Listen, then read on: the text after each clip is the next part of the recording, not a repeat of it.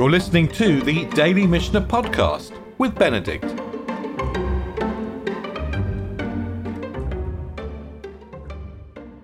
We're on the boundary of the second and the third chapters of Moed Katan, and I just wanted to help us to understand that boundary by going off and taking another look at some remarks from the Talmud and actually from Rashi that we looked at when we introduced the Masechet, when we began the tractate, because these introductory remarks actually set the framework for the whole tractate.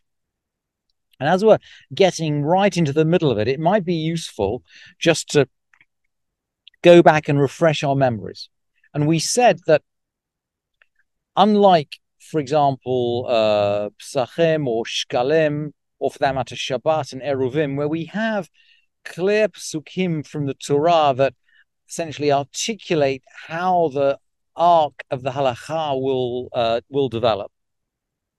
In terms of Moed Katan, in terms of the intermediate days of the festival, we don't have these clear psukim from the Torah, but the rabbis learn from the description of Pesach in Devarim. Sheishet yamim tochal matzot uvayom hashvi'i atzeret tieh lachem. You shall eat matzot for 6 days, but the seventh shall be an atzeret, shall be a holiday. And the Gemara learns out there, ma shvi'i atzur b'chol malacha af sheishet yamim atzurin b'chol malacha.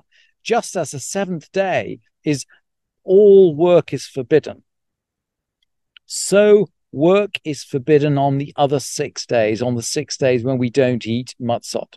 And the rabbis will automatically interpret from Pesach to Sukkot. So in other words, the 6 days in some way are like the seventh day, but they're not completely like it. The Talmud asks, Ma shvi'i atzur b'chol malacha, just as all work is stopped on the seventh day, is all work stopped on the sixth day? And the Gemara comes straight back and says, no, it doesn't work like that. The text says, Uvayom hashvi atzeret. There's an atzeret. There's a holiday on the seventh day. So the seventh day specifically is a holiday. Ve'ein shisha yamim atzurim b'chol malacha. So we know all work's forbidden on the seventh, but therefore not all work is forbidden on the other sixth. And so the question as to what work we can or can't do on the other sixth, according to the Talmud, is handed over to the Chachamim, and Rashi actually comments there, Ve'al chulo shel moed yagiru cha eize malacha asura. On Chol HaMoed, they will tell you, that is the Chachamim, they'll tell you what work's forbidden. And what will they tell you? They'll tell you davar she eino avud, or eino oved, work that doesn't carry loss. Work that doesn't carry loss is forbidden because it's work that we can do at other times. But ve'ezu malacha muteret, what kind of work is permitted? Davar ha'avud, the work that does carry loss. So if there's work that, if you like, if there's work that allows us to avoid a loss, a financial loss particularly, and certainly work that we require that's time critical because we require it for the festival, we're going to permit that work on Chol HaMoed. And that's how this Mishnah evolves. So we're going to go back to the second chapter. We're at the fourth Mishnah. We don't purchase houses or slaves or cattle unless for the need of the festival, because we can purchase those after the festival. Or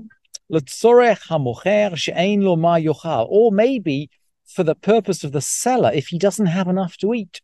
So people need to eat on the festival. So if someone needs to raise funds by selling his house or his slave or his cattle, then we can help him out. And similarly, ein mefanim mibait levite, we don't move stuff from one house to another. Aval mefaneh chatzero, but we move stuff around within our courtyard. And maybe there's an issue here about domestic moving and professional moving. We wouldn't want to give the impression that we're kind of commercially moving stuff. But for the purpose of the festival, we're always going to be moving stuff from the house to the courtyard, and we'll carry on doing this. Ein mivin kelim mi beit ha'uman. We're not going to bring vessels back from the house of the craftsman. So maybe we bought new vessels, or maybe we've brought vessels to a craftsman to mend, and we don't want to bring them back because people might think that he's working during the festival. And the Gemara will explain, by the way, if we need them for the festival, we can bring them back. And then going back to the question of financial loss, ve'im choshesh lahem mefanan lechatzer acheret. If one's anxious about them, we take them to another courtyard. So in other words, we can move stuff around if there's a question of loss, but we don't just move stuff around. In Hebrew, you'd say stam kacha, just for the sake of it. And then along the same lines, mechapinit haketziot bakash. If we've got ketziot are figs which are going to be made into fig cakes, we can cover them with straw. We seem to be anxious here about rain, that the figs will get ruined by rain during the Moed, and then we may not be able to recover them afterwards. So we're going to cover them with straw. Rabbi Yudah Omer, af ma'abin. Rabbi Yudah says, look, we can even pile them up in heaps, nice, neat heaps, so that the top ones will kind of cover the bottom ones. Maybe we cover the whole heap in straw. Mochrei ferot, ksut v'chenim, mochrim beats b'tzin'ah l'tzorech hamoed. If you're a seller of produce or clothing or vessels, we sell, the translation here is privately. I haven't had time to edit the Sefaria today, but Sina means really discreetly as well as privately. Mochrim b'tzin'ah. We sell discreetly. L'tzorech hamoed. We sell discreetly for the requirements of the festival. We wouldn't sell for purposes related to after the festival, because all the work we're doing at the moment is for the festival. Hatzayadin, ve'adashoshot, ve'agorasot, osin b'tzin'ah l'tzorech ha'moed. People who trap, that is trapping, animals and birds. The dashashot are people who are milling, grist. Ve'agarosot, that's another kind of grist, I think. These are all people who are preparing food, which people are going to eat.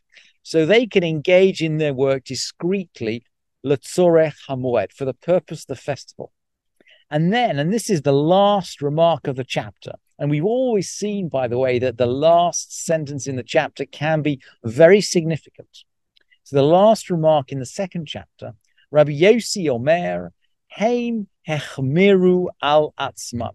Rabbi Yossi says they were strict on themselves. And the Gemara explains that this relates, I think, to trappers in Akko and grinders in Tiberias, or maybe the other way around. But this relates to some tradesmen who were strict on themselves and really refrained completely from trading during the Moed. And there seems to be an idea. We know that there's a fuzzy boundary between what you can do and what you can't do on Chol HaMoed, but the close of the second chapter seems to be saying, if you can err on the side of caution, that's a good thing to do. To be a little bit machmir, to be a little bit strict, is a good thing to do. And actually, the word sin'ah, discreet, the idea that people are selling discreetly for the requirements of the festival gives you some idea as to the fact that although in theory commerce on Chol HaMoed is permitted,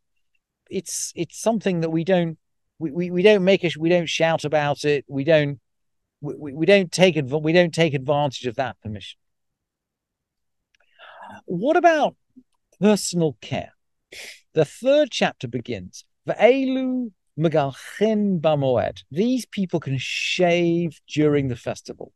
And then there's a whole list of exceptions. Haba mi manidat hayam, someone who comes from overseas. Umibet hashivya, someone who's coming out of prison. V'hayotse mibet asurin. someone who's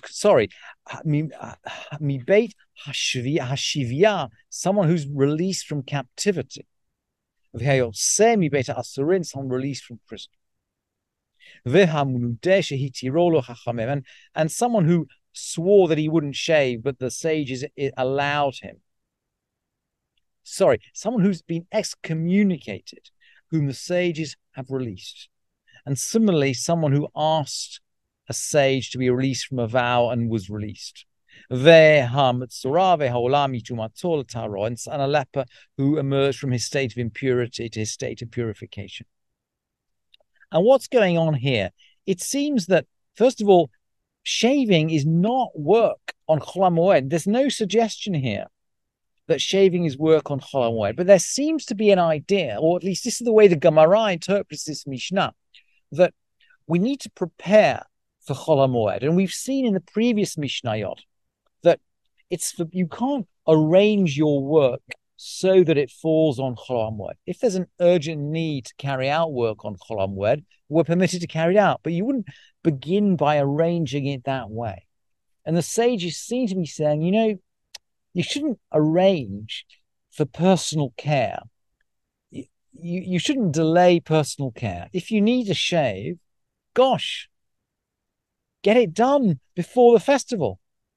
Don't think, gosh, I can get it done after the festival. I can get it done during Chol HaMoed. Because really, when we're preparing for the festival, we need to be fully prepared, even in terms of personal care, before the festival. And sure enough, there is this list of exceptions, classic list of exceptions coming from abroad, coming out of captivity, coming out of prison.